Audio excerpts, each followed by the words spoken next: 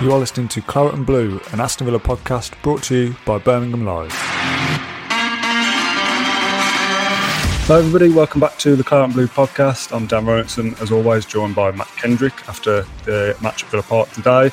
We're here for the next 20 minutes or so 7:30 I'm calling it quits, no matter how deep in conversation we are, because we've got other work to do on a Saturday evening. Matt, back from Villa Park for the second game in a row. A little bit more sombre than last week with a 1-1 draw rather than a victory over Newcastle, but I'm still pretty encouraged, I think. How did you see today? Yeah, I've followed some of the post-match media from places, listened to Dino and listened to a few people on WM and seen bits on Twitter. And I'll probably round myself in a bit because I was feeling a bit flat, to be honest. And my nephew who comes to the games with us said to me at the end, he said, "I'm not angry, I'm disappointed," like you'd say to a scolded child. I think it was disappointment because I think even in my mind, perhaps I'm being harsh, but even with the 11 that we put out there, I think we could have had a little bit more inclination to go and win the game second half, if I'm being honest. So I think that's what I'm frustrated about. But, you know, if you look at the facts of the matter, and we're without our captain in Tyrone Mings, that our vice captain in John McGinn, Jacob Ramsey's got COVID as well, we believe, who, you know, played very well last week. Leon Bailey, you know, one of our new main men, we've not seen him at Villa Park yet, and so on and so forth. You know, Bertrand Traore. You know, we're half a dozen or more players out at the moment against the Brentford side who have come up, you know, really, really confident, you know, started really well to the season, and, you know, really want to make sure that people know that they belong in the Premier League. So I suppose, you know, what are we now? 2.5 hours since the match finished. In context, I think there's no need to be too doom and gloom. We just hope that this international break gives us a chance to get those half a dozen players back fit and firing again. Yeah, I absolutely hate international breaks, and with 3 games into a new season after being away from going to games for so long, it just feels like a horrible time, but probably a good time for Villa with the injuries and the COVID isolation as well. I've not seen anything. I've literally come back on the train and started this straight away. I saw pre-match or when the team news came out that they said that Ramsey and McGinn, were missing through COVID guidelines. Have they confirmed that they've got COVID, or they're just isolating because of a family member or a friend, or do we know that? Do that anymore, do you?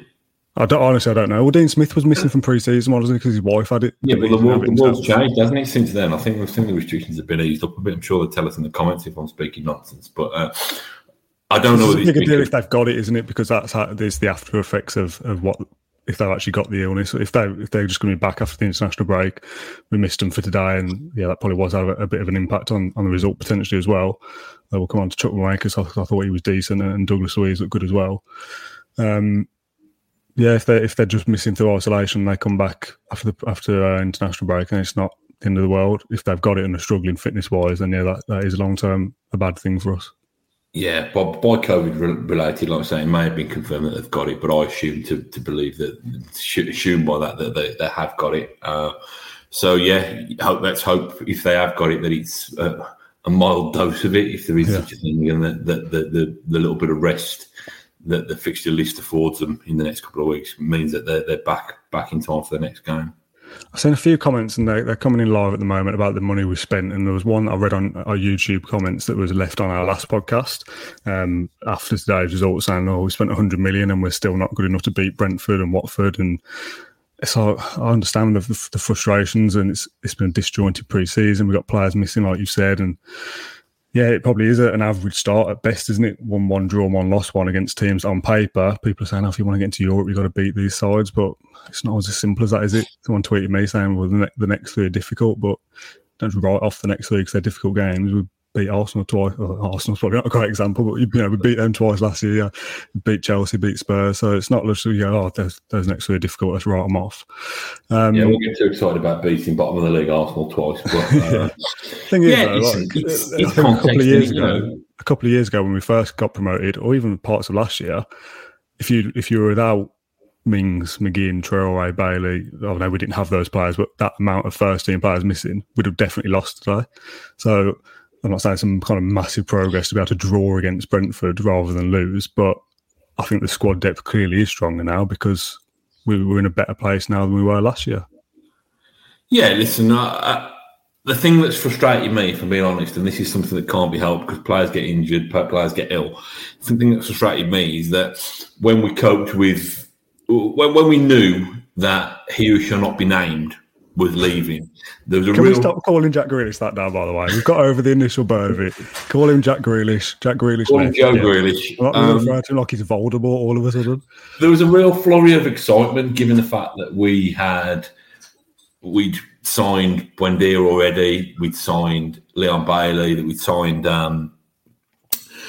Danny Ings, and it looked, I think the Smith Rowe stuff had been and gone then, but it looked like room for James Ward-Prowse. And there was a real positivity about it. And my frustration is that if Villa, even without, a couple of players that we didn't sign, that if we'd have been able to get our strongest 11 on the pitch for the first 3 games of the season, I think we would have been a lot, stating the obvious now, but we would have been a lot better off. So my frustration is that I don't want this to become a malaise. I want us to have some real momentum. And that's my biggest concern. But again, what can you do about it if your players are injured? It works both ways, doesn't it? Because we started last season well, and not just the start as well. We were good for up until October, November. We had a great first 10, 12 games, whatever it was, and then ultimately fall away from trying to get into Europe and finishing mid-table with a poor run of results in the second half of the season. It's not simple to just go started well last year and finish poorly, and we do the reverse of that this season. But it's not the be all and end all, is it? We're 3 games in. Judge us where we are after 12, after 15 games. I don't think there's too much to be panicked about as yet. Of course, it's disappointing. I'm not going to sit here and say that 4 points against Watford, Newcastle and Brentford is a good start, because it isn't. But there's potential there with this team because there's so many players missing that we get better this season. We get stronger with time. Rather than starting well and falling away, I fully expect the team to, once they've gelled and all those injuries depart us. We've had a rotten start, really, when it comes to injuries and stuff. This team should get better in theory. So if we start poorly and finish stronger, momentum going into the back end of the season is surely more important than how you start. Yeah, 3 games in. With 3 games in. How many points would you have liked? Like, what would have been acceptable? For the first 3 games? Yeah, for the 3 that we played. You'd have wanted to go to Watford on the opening day of the season and got at least a point, and you want to win your first 2 home games. So that's 7. And we've got what? 4? I'd have been quite happy with 6, to be honest. 4 is below average. It isn't a great start. There's no way of dressing that up, but I'm not going to sit here and panic after 3 games. Yeah, people have different barometers of what success is, though. I've said all this, over the summer and this season. You lose Jack Grealish, regardless of your recruitment, you're still to beat last season is an achievement to me. And I said, I was accused of being a bit negative when I said, I think Villa will finish 9th, and I think that would represent progress.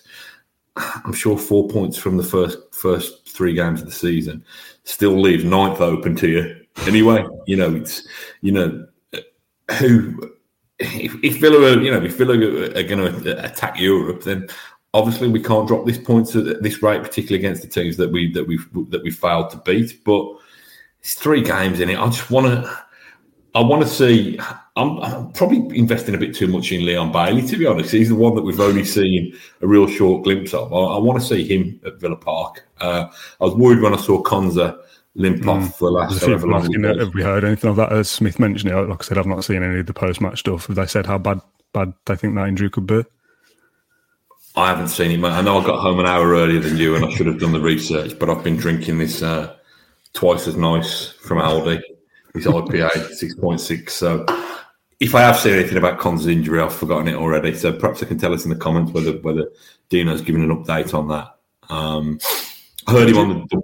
Go on. What I was going to say, what did you make of that lineup when you saw it? Because as always, there's a meltdown on social media when the team news comes out. There's rumours this morning that McGinn and Mings might be missing, and you think, well, who knows where that's come from. And even yesterday, there was talk of McGinn with COVID. So I asked Ash about it with the press conference, and he said, look, that I don't ever kind of give anything away like that with injuries, which is what we've come to expect. And I suppose when it comes to things like COVID, and it's more of a medical issue rather than an injury, that they don't have to say anything. So that's all kind of fair enough.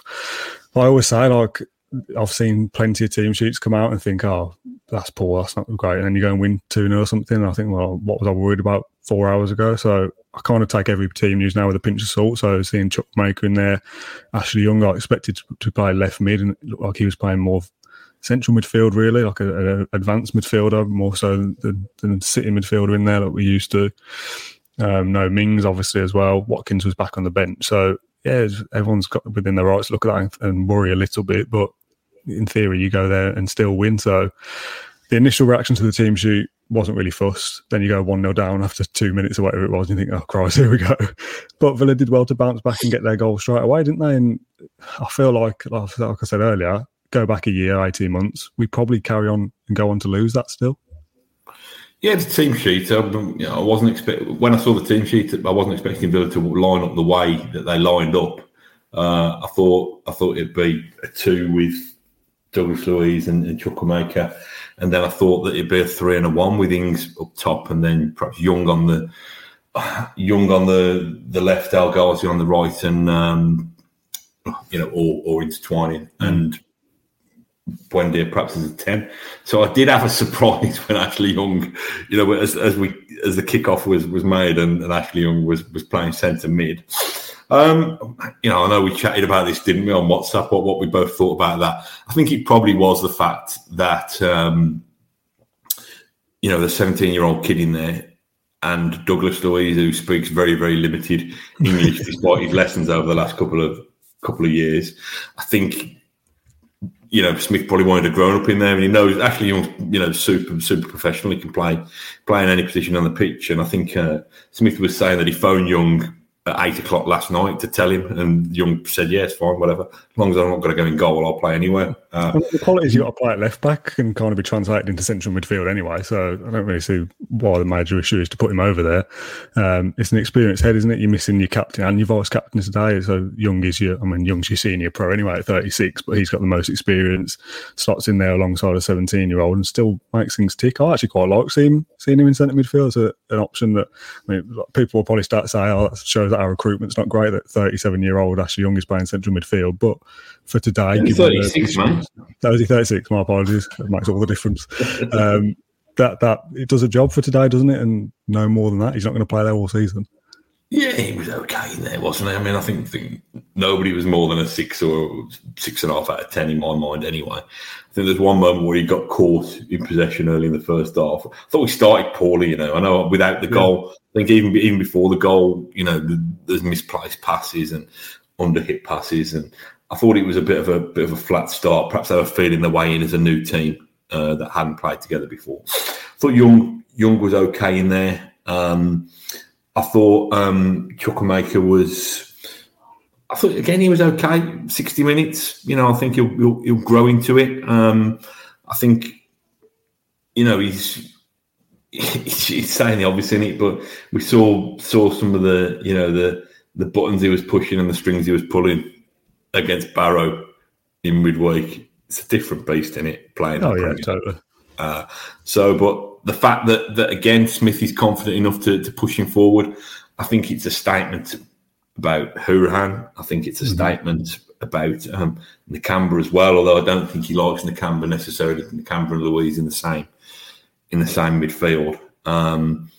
But that's probably the area, isn't it? That's probably the area where we either need Morgan Sanson to come in and be the player that we all hoped he would be, or despite Smith playing a very straight bat at his press conference yesterday, we need another midfielder in there, because if we're going to play with with Ings and Watkins on the field at the same time, and he is going to play those as a two up front together, and if he goes 4-4-2, is there any combination of two Villa midfielders who you think would be able to face up against a three-man midfield from many of their rivals? I'm not sure they would.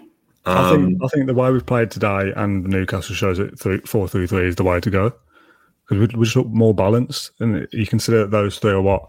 Luiz, Ramsey and McGinn last week against Newcastle, I think it was. And then today, Chukwuemeka, Young and Douglas Luiz, which is very misshapen, isn't it?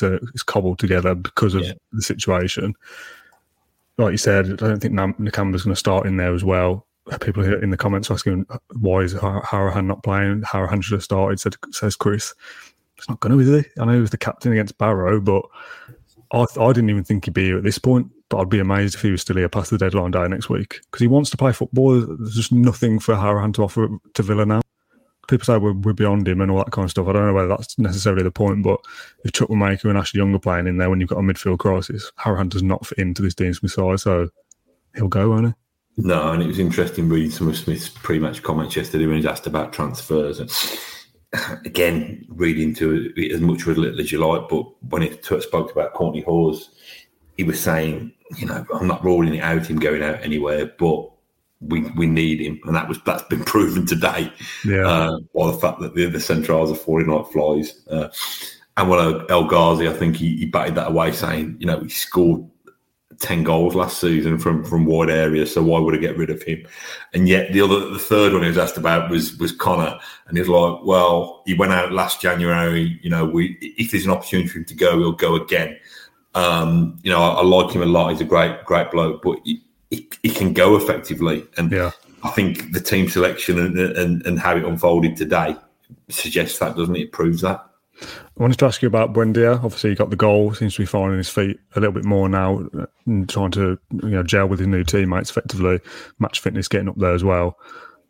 More impressed with him yet? I saw people writing him off last week, saying 33 million waste of money and all this kind of stuff. It's like, played 2 games, give him a chance. I was cursing him when he took that shot on because Cash was in acres. I thought just slot him in there. When he turned, I was like, oh, he's messed it up. He's messed it up. So he does that little kind of half Cruyff turn or whatever on the edge of the box, and I thought, yes, well done, you've created the space. Let's play Matty Cash. But no, he's pinged it in the corner. I think it's hard, isn't it? He comes as Villa's record transfer, and we all know that he's the one who's been given, the job of replacing Jack Grealish effectively, albeit with people alongside him. Christian Perslow said it was a three-man job to replace Jack Grealish. But I think there's been glimmers. I think he's been okay. I think, again, 6 out of 10 today probably elevated a little bit more than that with his goal. I was looking at on Villa's Twitter Man of the Match award, and, I can't really award a Man of the Match today. I thought, El Ghazi probably first half was, half decent down the left. But yeah, I think there's a lot more to come from Buendia. But I think the signs. Side, I think. Well, yeah, but I think the signs that we've seen have been encouraging enough. Probably wanting to. There's a moment where a couple of moments where he lost possession because he was taking an extra flick or a twist or something in the middle of the park where it wasn't necessary. Which I think that's going to have to be ironed out of him quite quickly. I'm not saying get rid of his flair and stuff like that, but I think we want him to use his quick feet where he's going to make a difference. If him doing that's going to slow down, attacking moves, then there's no reason to do that. But I think I'd give him. I didn't see the Watford game, but I understand he was poor. I think probably for the last couple of games, you'd give him a couple of 6s, like I say, maybe a 7 because he's conjured that bit of magic for the goal. I know you're not a medical man, and I think someone said that. Smith said that Mings' injury was a cracked rib. Is that a long-term injury? How long does a cracked rib keep you out for? Do you know? Mate, if you spare ribs you want to talk about, I can do that. But I don't. Listen, he's a big, strong lad, isn't he? So you just stick him in a girdle or something, won't you? Or stick him in something that a bit of protective. Put him in a Kevlar vest or something, and he'll be fine. Listen. The interesting thing, he still got called up for England, so we'll know how severe that is. Out of that, surely. Well, we'll know how severe it is, won't we? If he still goes to England. Yeah, true. But I think this is where Villa need to be like other big clubs and say, our player's injured. He's not not joining up with you if he's not fit enough to play for us. Tough. I saw a lot about Buendia and Martinez because Argentina's not on the quarantine rules or whatever it is. So if they go, they have to come back and miss league games with Villa, and they've said to them, look, we don't want you to go, but it's ultimately still the player's decision. So that's a similar thing, isn't it? I would quite like Villa to just go, no, you're not going. You're more important to us, but playing for the country and all that kind of thing, it's suppose you can't deny them that if they want to go. Yeah, it's a pain. I'm sure Jed Steer's saying, "Go on, go." Did you want to give somebody a shout out? Yeah, but before that, just one more last football point. Because I know we said 7:30 cut-off point. Transfer deadline day next Tuesday, I think it is. Do you think we'll sign another midfielder? Because you've got Ash Young's played central mid now, and two youngsters, Chuckmaker and Ramsey, playing their starting games in the Premier League. Nakamba doesn't really fit in. McGinn's now potentially out with COVID and how that affects his fitness. Douglas Luiz has pretty much played non-stop football since June 2020 with Project Restart last season, the Olympics, now back in for us here. I think Villa will know that they're probably quite light in midfield in terms of quality. It's just whether a deal becomes available is probably the sticking point. If a player becomes available who's too good to turn down, I think they'll sign somebody. If there isn't the right deal there, I don't see them signing somebody just for the sake of it, because it's another body, isn't it? You've still got Sanson to come back, and he's the enigma still at this point. So if you had to kind of have a gut decision now, do you see a midfielder coming in or not? What's the rumours about Axel Witsel? I don't know. He's 30 odd, isn't he? I've seen him play centre back a little bit, but I think he's a good player. I don't think he's completely. Yeah, I don't know what. Again, I'm showing ignorance, but I don't know whether there was talk of whether it'd be a loan deal or whether they'd just get him on a short term, proper signing. But it's deadline day. We want one, don't we, for the excitement of having another signing. I think there will be one. I think Villa will try and add to that midfield department because, like I say, if they are going to find a way that accommodates Ings and Watkins in that starting lineup, they're going to make sure they've got a better security blanket behind them. As you say that, I still can't imagine how we play all those together. Because if Ings and Watkins play, surely Buendia and Barkley, I'm reading comments saying Barkley, definitely he's not playing for us. Buendia, those four surely can't all play because Villa want to play a midfield three. So I don't know how Villa fit all these signings in, to be honest. That's probably a debate for another day. I don't know. Just keep moving Ashley Young around the team, don't you? That's the way you do it. You just keep. I'm not sure. Like I said, perhaps it's wishful thinking. I do think they'll do another piece of business, but potentially on loan. That's not inside information. That's just, as you know from this podcast, that's just my own feeling. But again, maybe that's just because something that I want to happen. Yeah. Well, we'll call it a day there. We'll be doing another post-match podcast on Monday. I know you want. I'm going to do my little shout out. Just getting. No. Do you know what we've failed to mention? What? The referee. Poor refereeing again. So far in the Premier League, in the games I've watched from Villa and the other sides, I've thought the refereeing has been improved this year. There's all this talk about kind of letting things more go and letting the game flow. And from the first 2 game weeks, I thought, this seems to work better. Like the referees seem more switched on this year. And you'll get things go against you where you think that was probably a foul, but then you get something something back, and fair enough. He's letting things go for both sides. Today, pretty much anything Brentford wanted, they got. We got absolutely nothing. He was weak, didn't control the game, and kept breaking it up. So that was unlike the first couple of games we've seen. I know the Watford one was a write-off for us, but seeing games across the league that flow nice, and today was not that at all, letting them time waste, just poor control from the ref. I don't know who it was, but Peter Banks. Peter Banks. I'm sure I heard my son calling him a banker at some stage. It was just dreadful. I don't think it was, like you say, it was just so stop-start. There was just no second half. There was just no momentum. Yeah, I think that's what the Villa side need as well. Like, they're not going to be there just yet, but you want to be playing free-flowing, counter-attacking football, don't you? And you're not allowed to do that if referees keep butting in every 5 seconds, trying to grab some attention. Not a fan at all. No, it was a real pain in the backside. But anyway, we want to wrap this up, don't we? Yes. We'll do a more in-depth post-match podcast on Monday morning. I don't know whether it'll be Ash or James or whoever's doing it. It won't be you and me. I'll know that because we're not going to talk about the same game twice. I just wanted to give a quick shout out. We did this at the start of the last podcast, so I don't know whether the people who I'm going to mention are going to watch this far. So this is a test of them more so than anything else. But went on the train today and got there before my dad. And the guy on the end of our row, I had to get past him to get to my seat. Been there years. Never really spoken to him much apart from the odd thing. And he was like, I was watching a podcast last weekend. And I was like, I'm sure I recognise that face. And I was like, oh, yeah, it's you. You sit on my row. And I got chatting to him about that.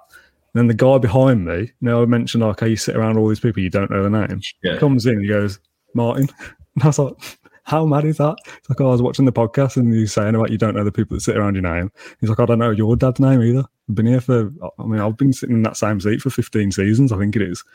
So only today, thanks to the mention on the podcast, I know the guy behind me is called Martin. But having said that, now that there's two people around me that watch the podcast, I've got to be careful. I can't be like, that guy behind me today was talking absolute nonsense, because Martin will be tuning in now going, that might have been me. So disguise it. Just say the one on the opposite side. Yeah. No, it's good. It's nice that we're actually playing a part in uniting people and bringing people together. I've got a shout out as well. This is becoming a bit boring, I know, but while I was queuing up for chips, there was a guy called the Dunny brothers. Have you written this down? It was Tom and Ben, and I think it was Tom who came over to chat to me. Tom and Ben from Stairbury's, the Dunny brothers. I'll tell you what, this is ridiculous. One of them, I think it was Tom, said he was actually on work experience with me when I was working at the Express and Star in 2000, and wow. I took him to court when we were covering a particularly violent assault case. Did you remember? He's followed my career since then. I think he's saying he was with me. I hope it wasn't one of the ones in the dock. I'm sure it wasn't Tom, and it's was a pleasure to meet you. And just quickly, I never read this one out the other week, but I did tweet it. The bloke Lee, a Villa addict who is a heating engineer for SMS Solihull, he serviced the boiler of my mum and dad's house on 27th of July last month. Well, obviously July last month. So up the Villa, said we'd mention him. So hello, Lee. Thanks for listening. Thanks for servicing the boiler. And goodbye, Lee, Martin, Tom, and the other guy, Ben. I think thank you very much for watching the Carberry podcast and everyone for tuning in. As I say, we'll do something a bit more in depth and serious, I guess, on Monday. Thanks everyone for tuning in. We'll see you then. Thank you for listening to Claret and Blue, an Aston Villa podcast. If you enjoyed today's episode, then please do let us know. We love hearing your feedback. We'll be back soon with another episode, but until then, up the Villa.